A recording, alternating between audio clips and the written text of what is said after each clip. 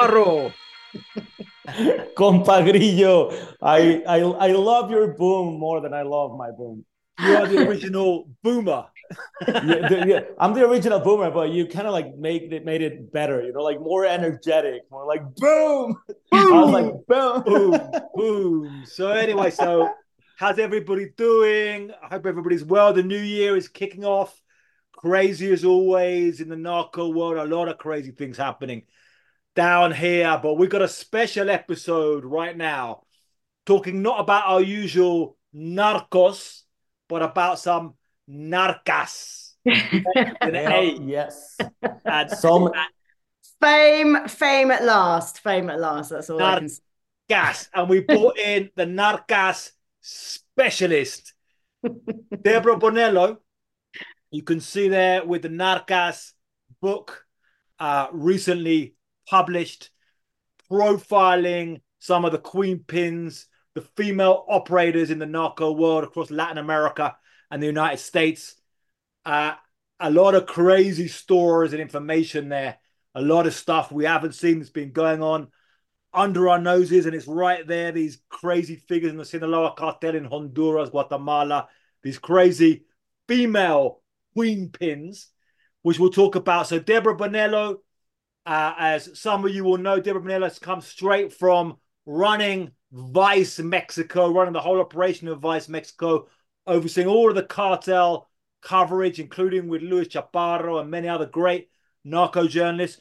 But there's a lot of crazy stuff happening in the narco journalist world right now. Vice Mexico is shut down. It's gone. Boom. so you have two Vice former. Latin America, not just Vice Mexico, Vice Latin America. Yeah, Vice exactly. Latin So yeah. America's gone. Vice is on the decline. I've done a lot of great stuff over the years. It's on decline. So now you're people there looking for that Vice stuff. You better start coming this way.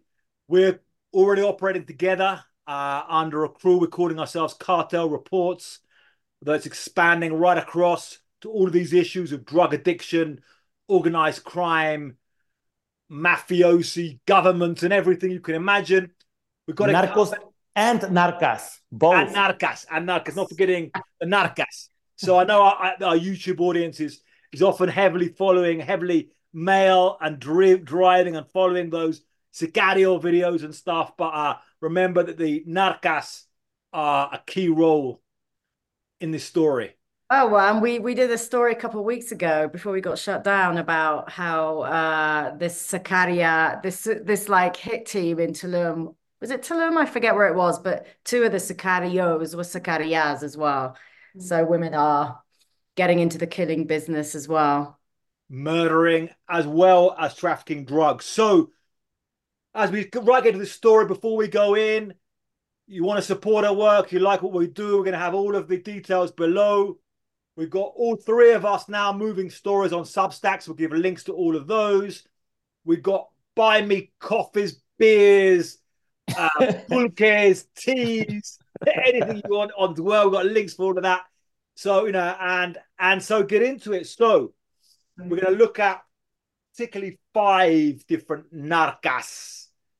And we're going to begin with one which you'll already know, although some of these you're not going to know, but this one you already know. The most famous narco wife of all time, Emma Coronel. So, Debs, really tell us about Emma Coronel. Are we missing the story here? What's the real story So, about Emma? I mean, I wanted to start a little bit with telling you why I wrote the book in the first place, which was very much to do with, I've been in Mexico 20 years. I've covered organized crime 20 years, not just in journalism, but working for think tanks too. And it always seemed to me like, and you know how important narrative is and how dominant narrative is in the way that crime is sort of documented and understood. And it just was really obvious to me how the only people we were seeing in terms of women in at least Latin American organized crime were kind of, the Emmas, and she's a good place to start because she sort of fits into this kind of gender stereotype of mob wife, right? She's beautiful, she's very produced. Her look has sort of spawned this whole beauty look that, was started, I think, by the Colombian cartels back in the 80s and 90s, but it's really on steroids now with social media, the sort of big boob, big butt, tiny waist, straightened hair, very, very white skin. So she's kind of, she's promoting this whole look, but she was also, as we saw, she just got out of prison. I think it was a few months ago for doing serving just 3 years, which is a low sentence.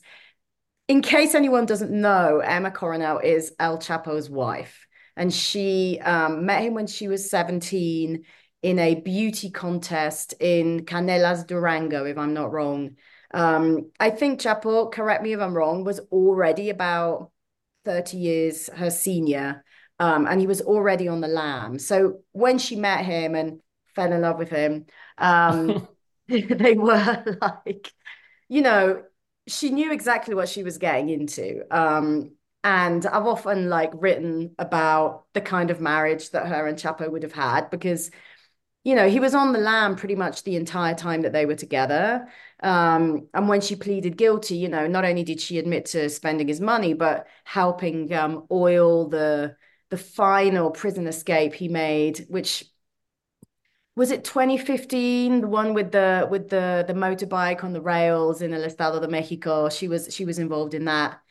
But she sort of had this incredibly unusual life where she was tagged to this guy who was probably one of the most famous drug traffickers in the world. His trial was kind of the biggest organized crime trial of probably our generation, right? And she was a daily vision outside the court when his trial was taking place in New York. And so when he went down and when he got extradited and then eventually sentenced, I actually interviewed the guy who taught Emma Coronel how to shoot a gun. And he said after Chapo got extradited, she felt very unprotected and she knew it was very unlikely that he was getting out of an American prison, no matter how much they paid in bribes, and B, she has twin girls with El Chapo, and I think she started worrying for her safety. Los Chapitos, who took over the reins, a part of the Sinaloa cartel when Chapo was sent away, she's closer to their age than she is actually to their fathers. And they have a reputation for being pretty violent and entitled millennials. And I think she feared that she was at risk and the girls were at risk. So she wanted to learn how to defend herself. And eventually, of course, she ended up going to the US. Vice reported that she handed herself in. She wasn't arrested, and she pleaded guilty. But I think her power, and this is where the narrative in the book diverges from Emma's story and stories like it. Her power really comes from her attachment to Chapo, her association with him, because all of her influence and the interest in her was derived from the fact that she was married to him, not so much that she was deeply involved in the family business, if that makes sense. Yeah. So she was famous for being this beautiful buchona and the woman, the trophy of El Chapo. Now, Luis Chaparro, I know you like the whole buchona scene.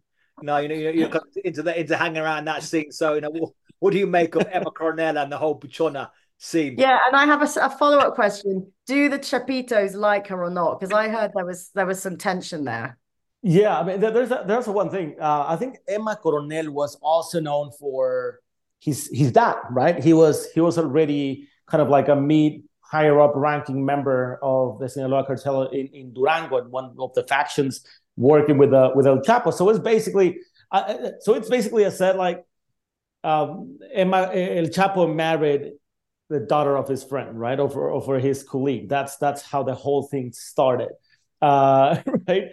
And when you talk about Los Chapitos, I mean, she knows that Los Chapitos are definitely after her. There is a lot of like family drama around it because Los Chapitos never really, for what I understand, they never really liked Emma Coronel. They felt it was a bit of like, I don't know, she wanted to, or she was about to get half of what El Chapo had and probably left the Chapitos out of it. And they believe, this is something we don't really know, that she actually snitched against them when she was behind bars. That's a whole myth, right? I was gonna say when she was in custody, remember the latest indictment that the US government issued against the Chapitos talks about feeding victims to tigers. Yeah. Um, there were some other sort of grisly details, but that indictment emerged, I think, just before Emma came out of custody. Now, how much of it she contributed to, who knows? But as Chapo's wife and as, an occasional Sinaloan resident, I don't doubt she had a pretty privileged knowledge of how the cartel was being run. Yeah, no, definitely. And also during the interview with Damaso, he said that he told me that Emma Coronel was one of the biggest players in terms of speaking against El Chapo, but specifically against los Chapitos.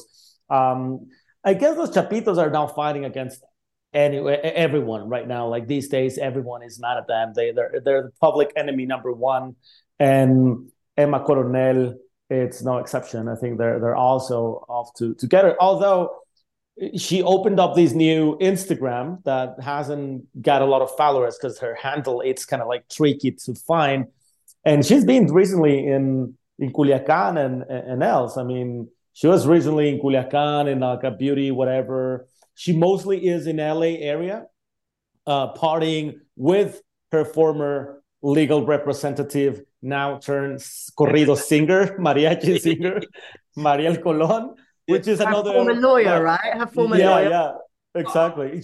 Yeah, I think she's in some ways she's played her cards well recently. yeah, I mean, in being in this crazy position, going from being some girl in this little village and a beauty queen at 17 to being the wife of the most infamous drug trafficker in the world, if not the most powerful, but the most infamous, to being in prison in the United States, to kind of getting out, making deals, playing all these different sides. And she's still young in her 30s. She's got a future. So has she played her cards well, do you think, Debs? I mean, how should we see her in a positive light or a negative light? Or what do you make sense of her story? I mean, it's interesting that she was in Culiacan. And the advantage that Emma has that very few of the other women in my book have is that she's she's an American citizen and she's a Mexican citizen. So she can move very easily between those two countries. If I were her, I'd be super nervous about going back to Culiacan. I mean, clearly she must have had some guarantee of security or what have you.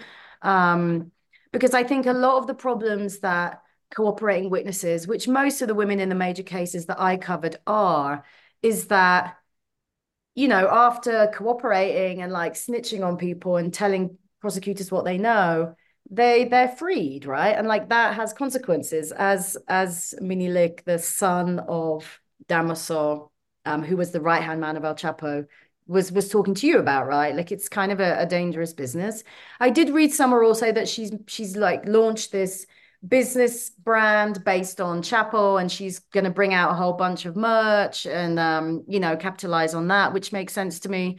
And I don't know whether you remember, but she did the Cartel Cruise series where she was supping champagne on the deck of some yacht. Like she's very much played into that whole bling image. I'm sorry, that she was doing that series along with the wives of Los Gemelos, the twins, right? The Flores twins, that Yeah. they're also now in prison, but they're facing a lot more years than what Emma Coronel did in prison, which is wild. The real star of that cartel crew is the son of Griselda Blanco, which we'll get on to later. Right. He's the real star there. But anyway, so moving on with this. I'll just finish though, because in terms of Emma and her future life, Bonnie Clapper, who's a US prosecutor turned defense lawyer, I was asking her about Emma a few months ago, and she said the thing is that everyone knows who she is. So like if she tries to get her girls into private schools or what have you, I think it's going to be challenging for her to escape that kind of fame. So it probably depends where she is. Like she'll probably do okay in Miami where they love that kind of stuff, but like perhaps less so in New York. I don't know, but it's going to be very hard for her to blend in, I would say.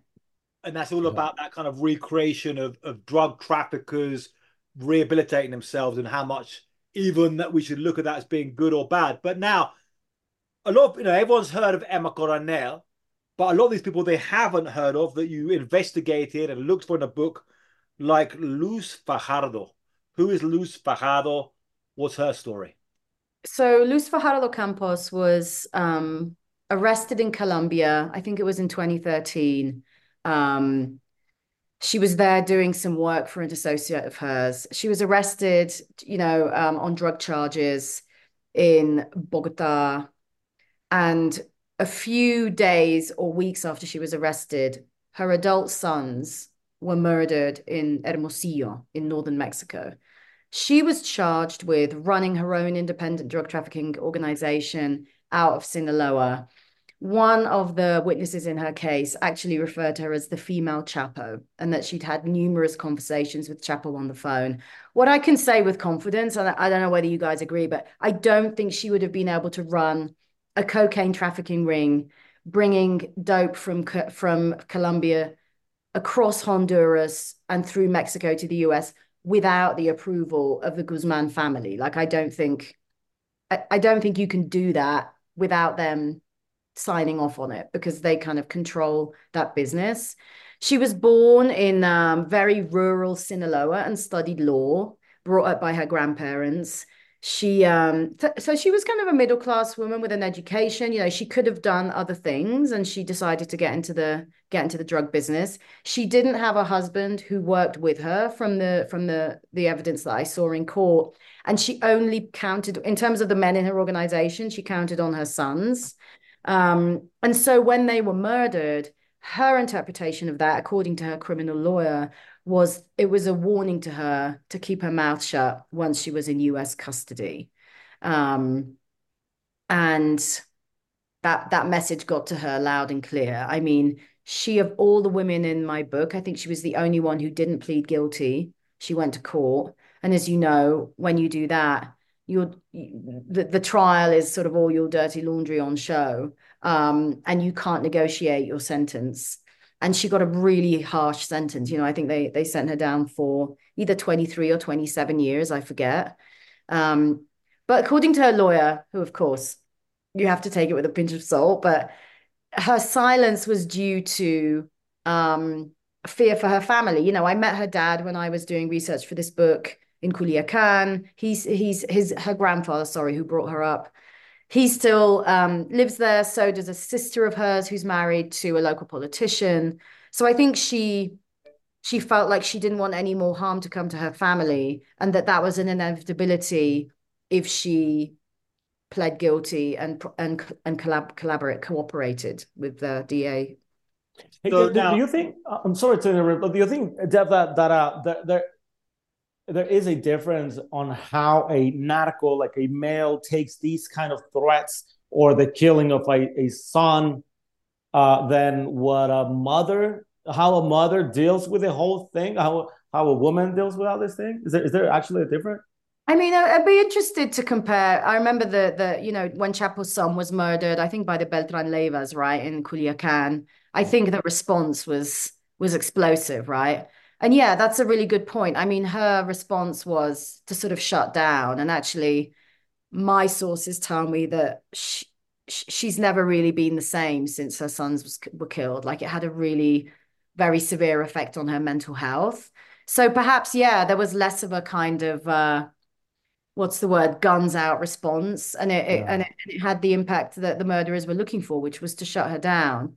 And the other thing that's really interesting about her case, there are lots of telephone transcripts in the court documents where she's talking to people in the US who've kind of messed it up and like lost shipments or gotten arrested.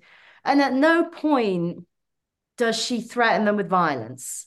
At no point is she like, we're coming for you or whatever. I mean, I don't want to sound like some Netflix series. I mean, and I'm thinking, well, maybe she outsourced the violence to her sons, or she outsourced it to the Chapitos or Chapo, and just being allied with him sort of was enough of a calling card. I don't know, but she didn't carry herself and communicate in that way that was like, we're going to fuck you up because you lost that drug shipment, if you know what I mean, which is also super interesting about her.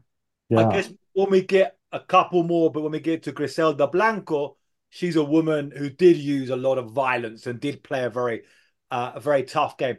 But I think it's very interesting how within the Sinaloa cartel, we know, which we've talked a lot about, really what is the Sinaloa cartel, this big federation of gangsters. We have a lot of people can create their own business within inside it and like pay off El Chapo or pay off El Mayo or pay off El Chapo Isidro. Some of the big bosses, they can still move that cocaine.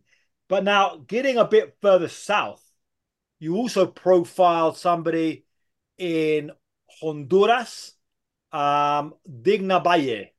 That's right. That's right. So the So Valle organization was in the crosshairs of the DEA big time in 2013. And one of the most, one of the trials I'm most looking forward to this year, actually in the US, is that of Juan Orlando Hernandez, the former Honduran president. Now, her family were working and with and aided and abetted by Juan Orlando, or so say a lot of Honduran narcos who got taken down around that time. It was the Valle cartel and all of the Cachiro organization as well. So the Valle cartel, her family were based in El Espiritu, which is just on the border of Honduras with Guatemala. I don't know whether you guys have been there. I mean, it's a pretty atypical border, but like, sort of NGO reports say that it's one of the most lawless, dangerous parts of Latin America. And so her family started off as contrabandistas, getting cattle across the border for like $80 a pop, and a ton of cocaine they moved across from Honduras to Guatemala for the Sinaloa cartel.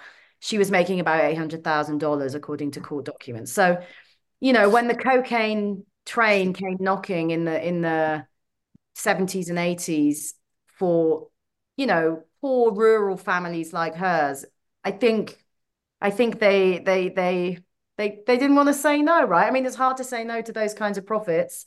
She was the oldest of 13 siblings. She came from this massive family. And when I got to the town, I went there with a former Honduran law enforcement official and a local journalist. And the size of the church in the town that had been built by her family was the size of a cathedral, and this town was like a 3,000 dirt road town that had all these poor houses, and it was punctuated by these massive sort of narco mansions. Hers was on the way in, and it was a 2-story concrete monolith with a pool in the middle. But construction had stopped because she was the first of the Valle cartel to get arrested. I think they arrested her either 2012 or 2013 when she was on a trip to Miami. So I'm assuming she didn't know that there were charges against her in the US. Otherwise, she probably wouldn't have traveled. But her arrest basically brought down her extremely violent brothers who kind of behaved like Vikings in the village. She brought in her son. Her daughter got arrested in Honduras, and sort of the whole Valle cartel sort of came tumbling down for a while, thanks to her. Really, I mean, she started it off. So she was the Wow. lead. Now, you mentioned she was working, probably grew under the former president Orlando Orlando. Hernandez. I interviewed him back in 2014 when he just took power, and he was like, America, give us money. We need them. America, give us money. You're the ones taking all the drugs. Send us some money to fight drug trafficking. It turned out he was a big time cocaine trafficker, or he's going to be on trial finally this year in the United States. So that's very interesting. I mean, again, do you think, I mean, looking at her business, the different people you've studied, is there some kind of differences you see in the way they do conduct the narco trade compared to men, or is it much of the same thing they do? So, when I went to her town, the craziest thing happened, right? She was still in Houston. She'd managed to get the right to stay under the Convention Against Torture in the US, after she came out of 7 or 8 years of time in the US justice system. So I end up next door to her house, which is untouched. No one's ransacked it, unlike all the other big narco mansions. And I'm sitting with her neighbors. And within 5 minutes, her neighbor comes out from the back of the house with Digna on a video phone call. And she's like, "Oh, Digna wants to speak to you." Bear in mind, I'd asked her 2 or 3 times through her sort of legal representatives to speak to me. She hadn't. So I was like, "Oh, I wonder if she's going to realize that I'm that annoying girl who she said no to 3 times, and now I'm sitting with her next door neighbors." I remember turning around to my colleagues, and they were like, and clearly the women who I was sitting with were flagging me. Do you know what I mean? They were letting her know that I was there and I was asking questions about her.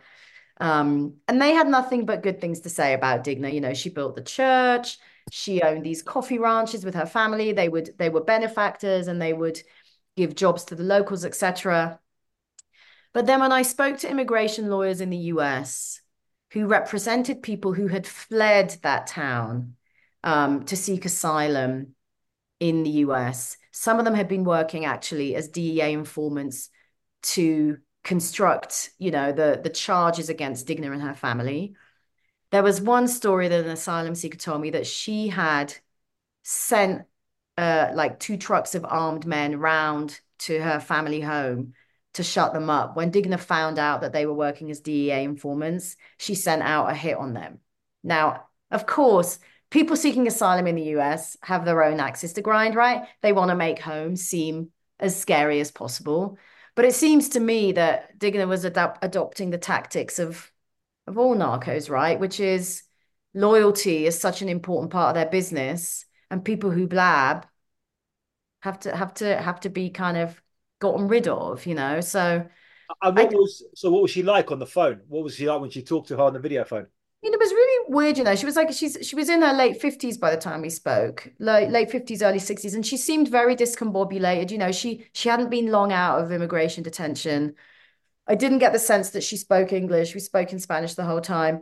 I don't think she realized who I was. And she was like, "Oh, go see the church. I'm very proud of it." I actually visited that town with the local bishop because you know how the narcos and the Catholic Church have quite a loving relationship. And he was kind of a good intro, but he was also, she loved seeing the bishop on the phone because he was sitting next to me.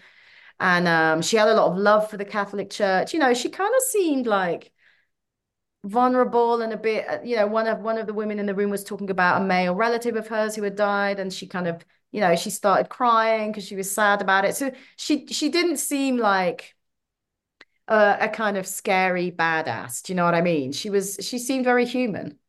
She didn't seem like I can see like we're approaching the end. She didn't seem like anything like Griselda Blanco, for example. Hi, Before, boom! yeah, yeah. Griselda Blanco, let's get in there. What do you say? Before we go to Griselda Blanco, I think there's an interesting thing that you have in your book. I have it on my hands right now, and I remember these part where you're talking about like how we perceive power in drug trafficking organizations or in cartel, and we receive power as violence. I mean, the more violent one of these subjects is, the more powerful we perceive he is. But that's something that different. It works different with women, with the exception being probably Griselda Blanco and probably a couple of others, few others, but notably Griselda Blanco, right? But I think that when you talk about the prism as for what we really perceive power, I think it's an interesting note to go into Griselda Blanco. Yeah. And for example, to end on Digna, her brothers had a reputation for picking up young village girls, taking them to their mansions, having their way with them, letting their security people have their way with them, sending those girls home sort of broken, and telling their families that if they reported it, they would all be killed. Now, Digna, I don't think she was involved in those gang events, but she definitely let them happen. So she was allowing violence to happen because it was convenient to the interests of her family and her organization. So you still have to make that kind of pact with the devil that a lot of drug traffickers do, and which Griselda Blanca did. So let's get into Griselda. So Griselda is probably the most infamous of all of the female narcas. And there's a new TV series coming out with none other than Sofia Vergara, the beautiful Colombian actress, playing the not so beautiful Colombian narca. Uh, but anyway, very, very famous for, among things, being known as the Black Widow for murdering her husbands, moving a lot of cocaine, being really involved in the Miami cocaine cowboy wars. So what do you make of Griselda? Yeah, I mean, Blanco came up through a very different time as well. I mean, I think it's important to remember Latin America is still today a deeply machista society, right? But she was back in the the 60s and the 70s when things for women were even more limited than they were. She came from grinding poverty. She was very, very poor. And I think she allied herself with powerful criminal men right from the beginning. I forget the details, but she started off in like petty crime and then like she moved up. There's lots of interesting details about her. I haven't seen the Netflix show, so I'm interested to see whether this features, but that she was bisexual, that she understood the power of using women as well as men to achieve her criminal interests. And yeah, I think she understood very early on. And we all know that violence is a very, very established feature of a lot of Latin American society, but particularly, in very rural, poor places. I think she probably got used to violence from a really early age and wasn't scandalized about it in the way that some more kind of women from different parts of the region and different social classes might be. And she learned pretty early on how to use it, And I've only seen the trailers for the Netflix series, but they have dulled down Vergara. She's not like a sex bomb in the way that the female protagonists in Narcos are. And I loved the trailer, which is you can see that the male narcos are already kind of annoyed that she's a female boss. And at that time, it was practically unheard of. I mean, I think now it's becoming increasingly common, but back then it just I don't think it happened, not, especially like not someone who rose to the fame and notoriety that she had. And she was doing this shit in the United States. I mean, she was doing a lot of crazy stuff in Miami, and she got this army as well of the Cuban Marielitos, the Cubans who come over out of prisons and stuff and just turn them all into hitmen and stuff. So I mean, she was doing some crazy stuff. And then she finally died herself a violent death back in Colombia, buying a big bunch of meat, I think, at a store. And somebody came down a motorcycle and gunned her down.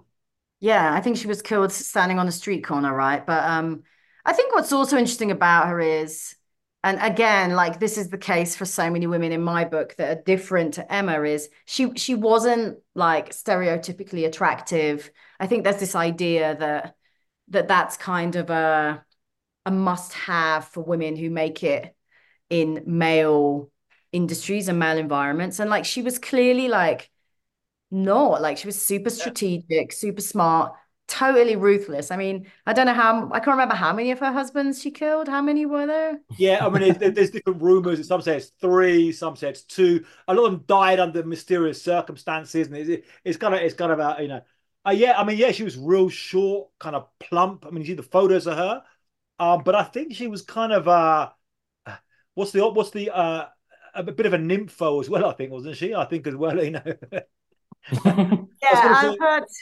yeah. I'm interested to see how that's depicted in the series. So yeah, very Is it quickly. just me who's heard like about orgies and like just a lot Yeah, of yeah, they talk about I mean, these are the stories about orgies in Miami, mansions, and all this kind of stuff. But very quickly, we've got a few minutes left. We're going to go rewind the clock. Rewind all the way back to the 1920s in Lewis's town and La Nacha. Who's La Nacha then? Who's La Nacha? Who the first female queen pin all the way back? I don't know if I want to jump in, Devs, on you. Nanacha, Do you want to do but it? I mean, it's your turn, so you do it. But I think yeah. what's interesting about her is since the inception of the narcotics trade between America and Mexico, you've had women right at the top, and I think both La Nacha and Lola La Chata, who was another woman who was operating around that time, both of them were women of color, They came from very poor backgrounds. Again, they were totally out, they were totally like stepping out of their social and racial and gender expectations for women of that time. Yeah, no, definitely. And one interesting thing about La Nacha is that a lot of the people thought that it was her husband actually the one owning the business and running the whole thing, but it always has been La Nacha. There's a lot of rumors in between the especially within like Sinaloa cartel henchmen in Culiacan specifically, people that are related, some people that are sicarios, like low level people, that's the same way they feel about the sister of El Mayo, Modesta Zambada. They feel that she's actually the one owning the whole business and the one who started the business in the first place and then brought El Mayo into it. And she's still at it because she's still, I mean, she's still, if you look in the property taxes, whatever in Mexico, most of the properties are under Modesta's name, and El Mayo is nowhere to be seen, which is interesting. And I think that was happening back then, but it had to go through several, even decades, for people to actually recognize that it was La Nacha all the time, and she was the biggest one there. And El Pablote was basically just her husband, right? Like, I mean, he was part of the business, but he was a police officer, right? And then he died. And, the two things to end, because I know that we're running out of time, but one thing that's super interesting is that all women without fail brought their kids into the family business and were judged for it. You often see the narco mami moniker. You're never going to see people calling Chapo el narco papi or questioning his value as a father, despite the fact that his three sons are now the most wanted people in Latin America. I just love that kind of that. Okay, that. just to cut out, because we're about to cut out any second. So Yeah. Great stuff, Narcas. Check out the book. Check out Deborah's Substack, Lewis's Substack, Lewis's Buy Me a Coffee, my own Buy Me a Coffee, all our stuff. And it is Cartel Reports. It's our crude, ever expanding venture. So, outro, boom. The boom out. So we're booming out with Narcas book on camera. See you guys on the next one. Thanks, guys. That was fun. See you later then. And just so keep at it. They're still giving us more time here. So still rolling away. All the links below if you got this far. And yeah, we love you.